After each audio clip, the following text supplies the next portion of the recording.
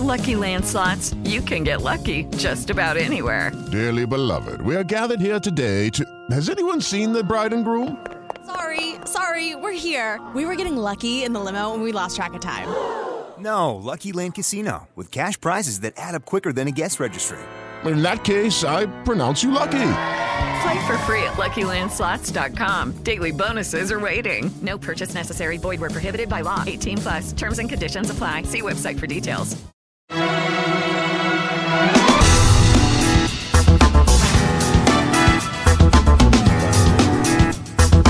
Conselho de CEO, com Carlos Zambrana. Olá, sejam bem-vindas e bem-vindos ao Conselho de CEO. Toda semana a gente conversa aqui nos estúdios da Panflix com as principais lideranças empresariais do Brasil para um bate-papo sobre empreendedorismo, gestão, negócios, carreira e muito mais. Lembrando que você pode acompanhar o nosso programa e assistir às edições passadas no aplicativo Panflix, disponível gratuitamente na sua loja de aplicativos. E na semana em que se comemora o Dia da Mulher, eu tenho o prazer de conversar com Chieko Aoki, CEO da rede Blue Tree Hotels.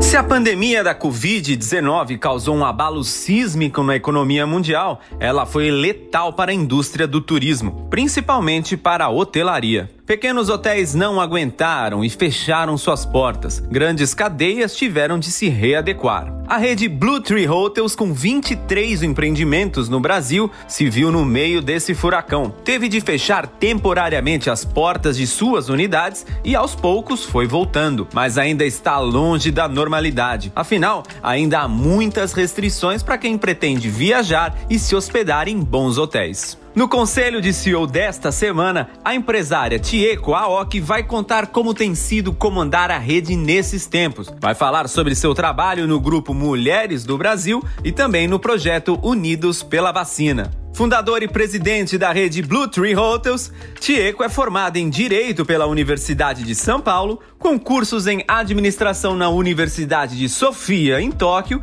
e de Administração Hoteleira na Cornell University, nos Estados Unidos. Trabalhou em diversos lugares do mundo, como Estados Unidos, Ásia e Europa, e agora está administrando seu grupo de casa, onde gosta de ler, assistir filmes e cantar no karaokê.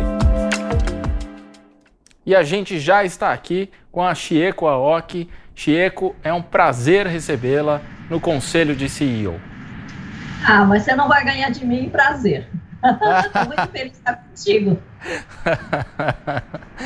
Chieko, muito obrigado pela presença. E eu já te pergunto o seguinte, a pandemia do coronavírus, ela foi muito dura para vários setores da economia, né? Mas um dos que mais sofreu foi a indústria do turismo, né? E a indústria hoteleira, sobretudo a indústria hoteleira. Como é que tem sido administrar um grupo hoteleiro num cenário de tantas restrições? Bom, obrigado por você pegar esse tema, né, do turismo, eu acho que é muito importante. Até a nossa amiga Luísa está tão preocupada que ela sempre fala do turismo, que ela não tem nada a ver com o turismo, mas ela sabe como a gente tem sofrido. Mas espero que seja assim, que passe logo. O primeiro momento realmente foi bastante impactante, nós tivemos os hotéis fechados e o que a gente precisou? Nós precisamos, assim, imediato, fazer duas coisas muito importantes. A gestão de risco para poder sobreviver, né, os hotéis terem como sobreviver sem ter nenhum hóspede na casa e também fazer todos os protocolos de segurança sanitária para que quando os hóspedes voltassem pudessem se sentir seguros, né? Então são duas coisas que a gente, felizmente nós tínhamos base para fazer isso muito rapidamente. Primeiro, gestão de riscos, nós sempre fomos muito focados em gestão de riscos. E isso nos ajudou porque foi só ajuste para ver como é que a gente poderia financeiramente, e a gente previu que eventualmente ficássemos com os hotéis fechados até setembro. Graças a Deus não ficamos, mas foi só abrir em agosto, então até setembro. E nós prevemos também a questão dos protocolos, como nós procuramos, tinha feito 2 anos de treinamento em como cuidar de mais de pessoas, cuidar da limpeza, cuidar da operação. Então isso nos ajudou a fazermos um protocolo sobre segurança sanitária, de limpeza, de higiene, rapidamente, E fizemos tão rápido e nós disponibilizamos no nosso site, a gente recebeu uma premiação por conta disso, mas a gente sabia que tinham pequenos hotéis, principalmente familiares, que tinham dificuldade de montar todos esses protocolos. Ele foi super acessado, né, e foi muito bom. E então foram duas coisas importantes que nós fizemos. Agora, uma coisa muito importante, né, a tristeza, porque a gente fica feliz quando o hotel está cheio. A tristeza de ver o hotel, assim, primeiro fechado, e quando nós abrimos, a ocupação baixíssima, me dava tristeza de ver o rosto das pessoas. Então, e ali todos os protocolos mudaram, né? E a gente já no ano anterior à Covid, nós já tínhamos feito o check-in por Face, né? Tudo por celular, reconhecimento facial. Então, a situação em si, mesmo da forma como a gente operava, exigiu mais um pouco a questão da segurança nos cuidados onde as pessoas tocam. Mas, no geral, eu acho que foi mais um reforço, um lembrete. Mas como eu disse, a maior tristeza foi ver o hotel vazio, ver a área de eventos vazio, e isso eu acho que vai ficar marcado para sempre, porque eu nunca vi um hotel tão silencioso na minha vida como nesse período e quando eu passava. Mas passado esse primeiro susto, depois em agosto mais ou menos começou a voltar devagarinho. Hoje nós temos a seguinte situação, Sambrana, uma coisa muito interessante. Tem hotéis que estão voltando por volta de 30%, 35%. Por outro lado, tem hotéis que estão até com 60%. Né? De ocupação, então, né? De ocupação. São muito grandes. Como? De ocupação, né? 30% de ocupação. Hoje. Né? Foi aumentando aos poucos. E hoje tem hotéis, por exemplo, olha, num lugar interessante, em Londrina, a ocupação vai até 60%. Então, tem algumas situações que significam o seguinte, né, Sambrana? A gente podia ter explorado mais os nossos hotéis do jeito que a gente está fazendo agora, que talvez no passado, não adianta falar do passado, talvez a gente tivesse captado esse novo segmento de hóspedes que estão chegando também nos hotéis por conta do momento. E qual foi a mudança no perfil do hóspede e dos hotéis? Você tinha muitos hotéis voltados para o público de negócios, focava mais nesse segmento e agora passou a focar mais em lazer. Conta um pouco o que mudou no teu negócio. Olha, não dá para a gente mudar a cara do hotel, né? A maioria de nossos hotéis são grandes hotéis de negócios e principalmente para eventos. Não dá para você mudar, né? Eu falar, agora eu vou botar uma praia. Não dá. Então, não dá, né? Bem que eu gostaria, mas vou botar aí no meio do jardim, tá? Não dá. Então, dentro do que é possível fazer, nós nos adaptamos, né? Fizemos algumas coisas. Primeiro, assim como muitos hotéis fizeram, disponibilizamos para usar como office, né? MySpace, meu espaço. Então, mas a gente fez uma diferença de personalizar ao máximo, porque se as pessoas iam para o hotel, porque nas casas não tinha espaço, tinha barulho, enfim, não tinha internet, tinha uma série de deficiências. Então, aí tinha que ter a perfeição em todas as deficiências que nós identificamos, que eventualmente as pessoas poderiam ter onde morar, porque era maior home office, a maioria estava em home office. E depois, também no final de semana, né? Você ficar com o marido, com os filhos a semana inteira, coitada das mulheres, deixa elas descansarem um pouco nos finais de semana, nos hotéis. Graças a Deus que tem maridos muito generosos, muito bacanas, e eles vieram para os hotéis. Então, não apenas das suas cidades, mas também iam para mais longe. E os hotéis de resort, a gente tem um resort lá em Lins, mas estava com limitação de ocupação, todos os resorts, né? Estava de 60, 50, agora está até 40, enfim. Ele ficava lotado. E era bacana, né? Eu vou contar um negócio que a gente fez. Como todo mundo ficou meio distante das pessoas, os programas que a gente fazia era de juntar as famílias. Que a gente tinha muitas atividades para criar laços, fortalecer o laço entre as pessoas. Sejam os netos com os avós, com os filhos, etc. Então, fizemos atividades e foi um sucesso. O hotel estava cheio. Agora, os hotéis de negócio, teve o que mudou. Olha que interessante, nós tínhamos pequenos eventos, né? Antes a gente tinha grandes eventos, mas tinha maior número de pequenos eventos, onde os diretores antes ficavam nos seus escritórios e as pessoas participavam via como é que chama, internet e tal, mas agora no live os diretores vinham e falavam com suas equipes, que eram muitos, né? Então eles faziam os pequenos almoços e faziam live com a sua equipe. Então, os papéis mudaram um pouco, eu achei isso também bastante interessante, né? Então, daqui para frente, eu acredito que teremos mais pequenos eventos, e depois, quando todos estiverem vacinados, né, eu quero que todos vacinem logo, aí a gente vai ter eventos grandes também. Mas mudou um pouco o perfil, né, porque acho que a gente antecipou essa entrada tão forte da tecnologia em eventos, em reuniões, né? E é bem mais prático mesmo. Eu mesma acho que todas essas mudanças em forma da gente se reunir, essas mudanças vieram para ficar. Mas a gente ganha.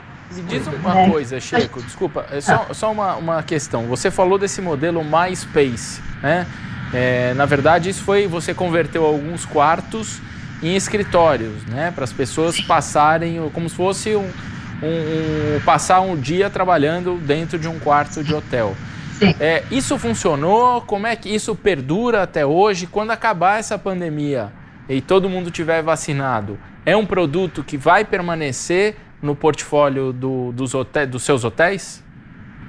Sim, por enquanto fica, mas eu acho que não é uma coisa que vai ficar para sempre, não. Eu espero que tenha mais hóspedes, né? Que a gente possa disponibilizar todos os apartamentos para os hóspedes. Porque eu acho que vai ter... se as pessoas viajavam 10 vezes, vão viajar, acho que 5, né? Ou 3, vai diminuir. Mas as pessoas vão voltar. Então, eu acho que agora... os hotéis resorts, eu acho que ganharam bastante espaço. Eu acho que daqui para frente, muita gente também vai preferir ficar nos resorts. Eu acho que é óbvio, né? Você também, né, Sambrana? Eu também. Você, quando for analisar hoje, para analisar a abertura de novos hotéis, o que te atrai mais hoje? Seriam hotéis mais para lazer? Você já está analisando isso? Tem algo em vista? Olha, eu tenho muitos hotéis de negócio. Então, eu acho que hotéis de lazer são interessantes. Só que eu e mais 300 mil pessoas vão estar pensando do mesmo jeito, né, Sambrana? Então, tudo que os outros pensam igual, eu acho que é um bom caminho, porque é mais difícil, né? Tudo que todo mundo pensa igual, eu achei um caminho mais difícil. Você tem que pensar em alguma coisa diferente, alguma coisa híbrida, que você fica mais na cidade, mas com cara assim, sabe? Mais de você poder se sentir à vontade e entreter, enfim. Tem que buscar novas fórmulas, eu acho, e vamos encontrar. Agora, Checo, eu estou escutando você aqui com esse bom humor, com essa tranquilidade e calma, falando da tua empresa, do que aconteceu. Como é que você manteve a calma? E eu vou te perguntar, você manteve a calma diante da hecatombe que foi lá no começo, em março, quando os hotéis começaram a ser fechados, enfim. Como é que foi essa experiência? Olha, Sambrana, eu acho que quando você sofre sozinho, você sofre muito mais. O que a gente tem que fazer? Tem que ter presença de espírito para tomar todas as providências que são necessárias o tempo todo. Você tem que estar em alerta. Como os hotéis ficavam vazios, quando tem cliente, gente, é uma alegria. Nossa, você não imagina quando os hotéis têm mais... E a gente pergunta, escuta, como é que está a ocupação? 30%, nossa, meus parabéns, que coisa boa. Antigamente, se fosse 30%, dava uma bronca, né? As pessoas tinham que se esconder debaixo da mesa. Eu acho até engraçado, porque a gente muda, você vê como é que tudo, a referência, né, das coisas, é tudo a gente que faz, né? Então, porque 30% hoje é ótimo, 60% está no máximo, né? Porque também tem limite de ocupação dos hotéis.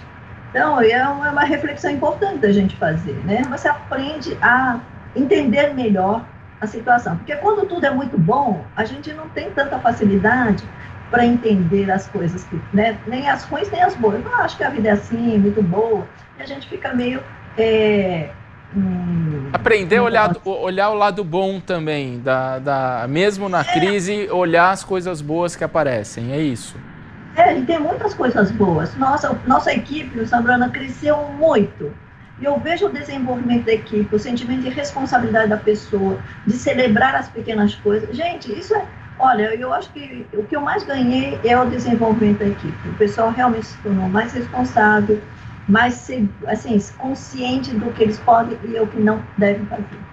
Por que você acha que isso aconteceu? Por que precisou? Por que você acha que precisou de uma pandemia para você enxergar isso e na verdade para a equipe enxergar isso e para você sentir esse salto no conjunto? Olha, você vê que quando acontece uma situação dessa, uma situação difícil, a maior dependência que você tem é de quem está responsável por fazer as coisas. Eu gosto muito desse termo, é a ponta, né? É onde acontecem as coisas. Você tem que dar liberdade, tem que dar autonomia, mas antes disso, a gente tem que estar preparados, né? E a gente já tinha esse processo de dar bastante autonomia. Eu dei muito mais autonomia, dei muito mais poder a eles. Vocês façam o que vocês acharem que é melhor. Porque a gente sabia das dificuldades, a gente não sabe ao todo toda a dificuldade que eles estão sentindo no dia a dia.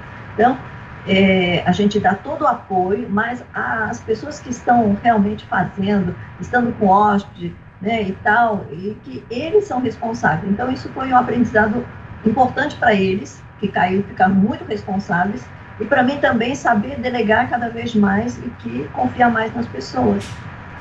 E para você falou de aprender a delegar mais, né? Você disse que a equipe cresceu muito durante esse período. E olhando para você, o que você acha que esse período todo te trouxe de ensinamento e te fez crescer mais como líder? Olha, como líder, não sei, mas eu acho que eu tenho mais paciência. Eu acho que aprendi a ter paciência com a situação, que tem coisas que não adianta a gente ficar afobado, né? O negócio da vacina, das pessoas saírem na rua, e as pessoas tinham que ficar em casa, mas você vê as pessoas sem máscara na rua. Poxa, eu ficava muito impaciente com isso, sabe? Porque para o benefício de todos, que todos nós tenhamos disciplina, que a gente possa aguentar, né, o momento difícil agora para poder ter um momento brilhante, né, de luz lá na frente. Então, mas eu vi que é difícil, né? Então, isso, a gente aprende a ter paciência. A gente aprende a enxergar essas pequenas celebrações, né? Que mesmo as pequenas celebrações, quando merecida, você tem que celebrar com uma ocupação tão baixa. E, assim, eu acho que aprendi, principalmente, a enxergar o lado, como você disse, o lado bom das coisas, né? Os clientes, sempre gostei muito de cliente, agradecia muito. Mas agora eu vejo, falei, nossa, as pessoas saem de suas casas, vêm até aqui, né? Eu tenho que realmente a gente tem que dar o nosso melhor mesmo. As pessoas podiam estar na casa deles, né? E eu estou aqui na minha casa, eles podiam estar lá, mas eles estão lá no nosso hotel.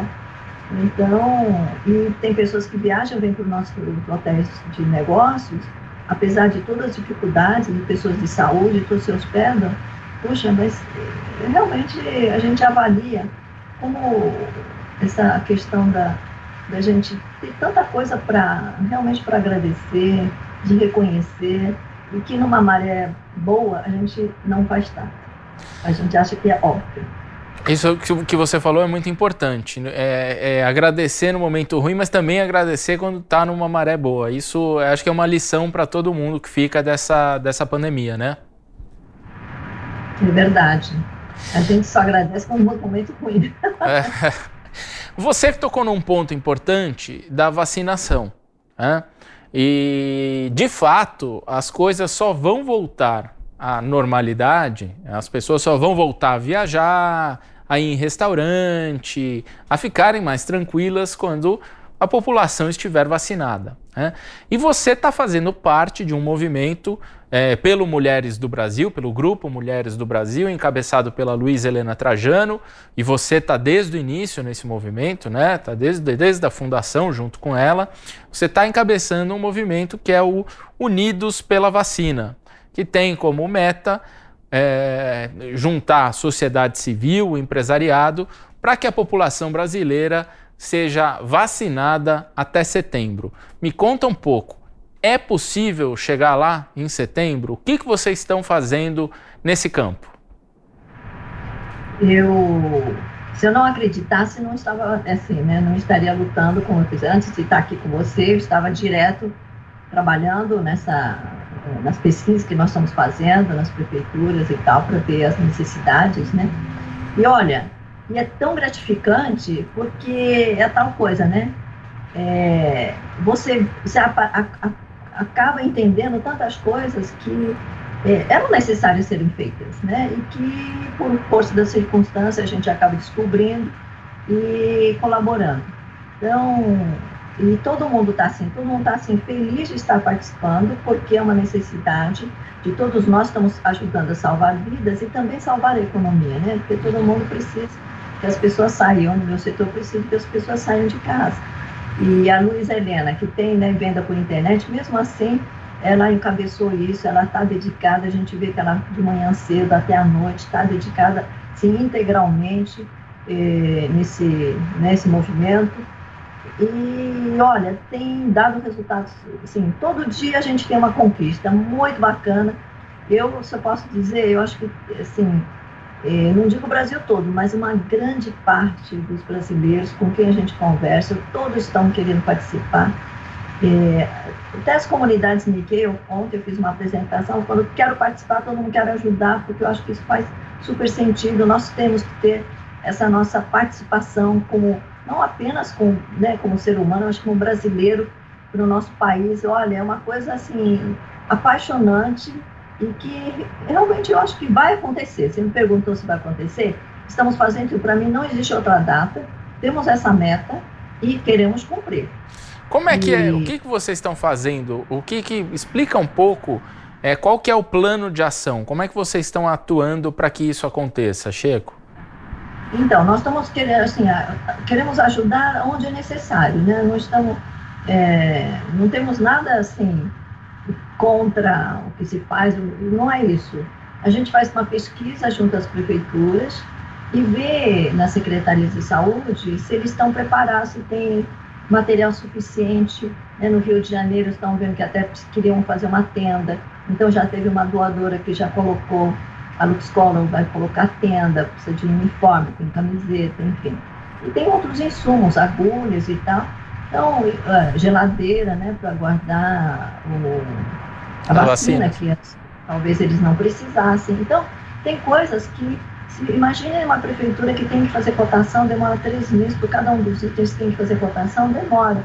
Então, se a sociedade civil, se nós podemos ajudar, fazer doações onde é necessário, ou mesmo carregar o piano onde é necessário, faz sentido, né? Eu acho que isso é tão bacana. E isso tem unido, né, as pessoas, está ficando unidos pela vacina, e realmente está tendo união pela vacina e união dos cidadãos para um objetivo comum, que é de salvar vidas e fazer com que a economia volte à normalidade o quanto antes. Então, eu acredito que vai acontecer, estamos todos que estamos nisso, estamos empenhados, né, em ajustar todos os buracos que possam existir nesse processo de ter a vacina e as pessoas vacinadas.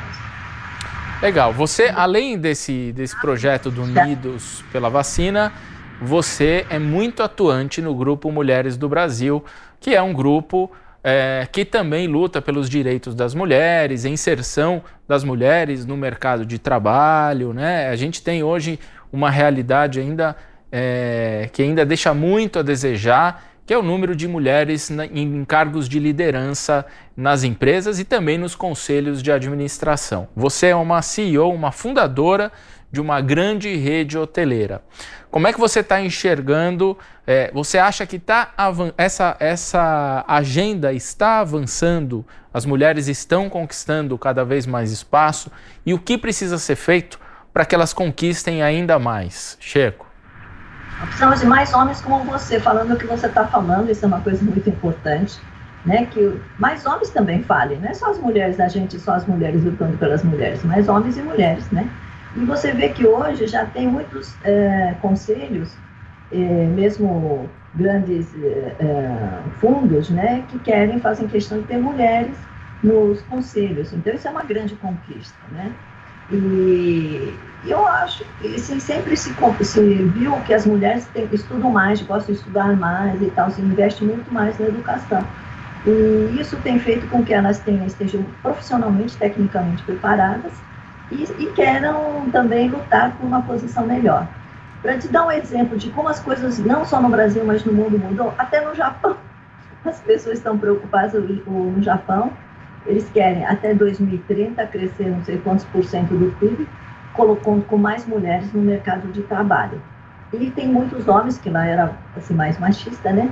E tem curso para os homens cuidarem de bebês, como dar banho, como dar mamadeira, trocar fraldas. E tinha lá, quando a gente participou de um evento, a Luísa também foi, nós fomos com 30 mulheres participar de um evento sobre valorização do trabalho da mulher, lá no Japão, porque lá é um programa de governo, né?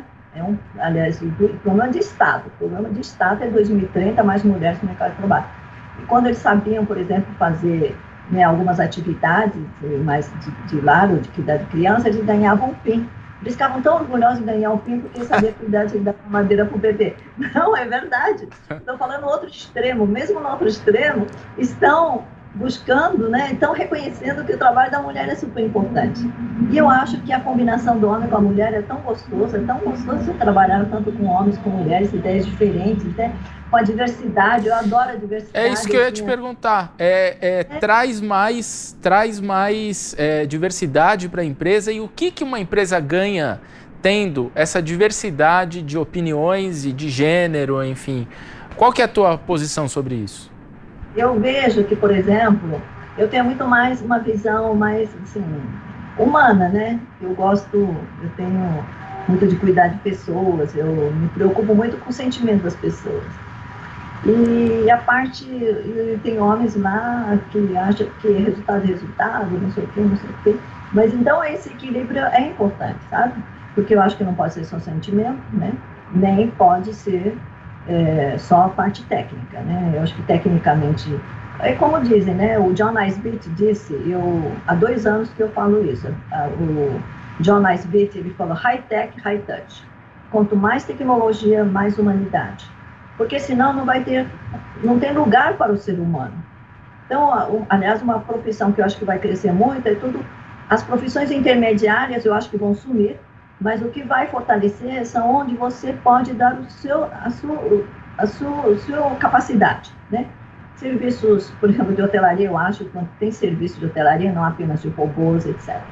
Então, tem atuações, tem profissões repetitivas que vão passar a ser mais por robôs, talvez, tipo de robô. Mas tem coisa que só o ser humano, né, pode realizar, porque tem esse high touch, que eu acho que a mulher tem bastante. Legal. Checo, a gente está caminhando aqui para o final do programa e eu sempre peço aqui o conselho do CEO, da CEO. Então, o seu conselho de CEO para quem está escutando, para quem está assistindo o nosso programa. Bom, rapidinho, eu vejo que existe uma preocupação muito grande no mundo, como é que ficam os empregos, né, daqui para frente, com a tecnologia cada vez mais avançando e fazendo muitas coisas muito melhores. Então, como eu disse, né, muitas profissões repetitivas talvez tenham que ser, né, substituídas por um outro tipo de profissão. E nessa nova profissão, será fundamental que o ser humano realmente tenha consciência do que é ser humano, o que é ser algo high touch. Na nossa empresa nós temos uma metodologia, né, que a gente chama bem servir, e a parte da tecnologia. Está tudo perfeito. Eu não abro mão do bem servir, porque é toda a parte técnica da operação do hoteleiro que tem que estar impecavelmente bem feita, porque é tecnologia. Agora, o high touch é o que a gente chama de bem cuidar, é aquilo que você faz pelas pessoas muito além do seu uniforme. O seu uniforme está no bem servir, na tecnologia. Aquilo que você faz está além do seu uniforme, é você. Então, agora daqui na profissão do futuro, o seu cuidado, o seu olhar humano, de estar além do seu uniforme, eu acho que vai ser um diferencial muito importante em todas as profissões. Até quem mexe com tecnologia, quando for desenvolver uma tecnologia que seja bom, não apenas em tecnologia, mas que seja bom para as pessoas. E aquela da sociedade, né, 5.0, sociedade 5.0 é fazer uma tecnologia que atenda a ser, entregar mais humanidade, mais possibilidades das pessoas serem felizes, né? Que é uma tecnologia que está sendo bastante utilizada no Japão para os idosos. Maravilha. Checo, muito obrigado pela sua presença.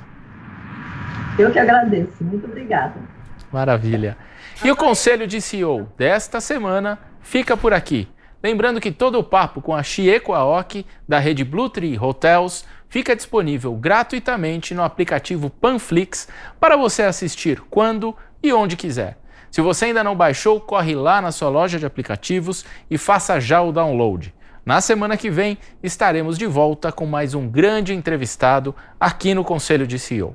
Muito obrigado e até mais.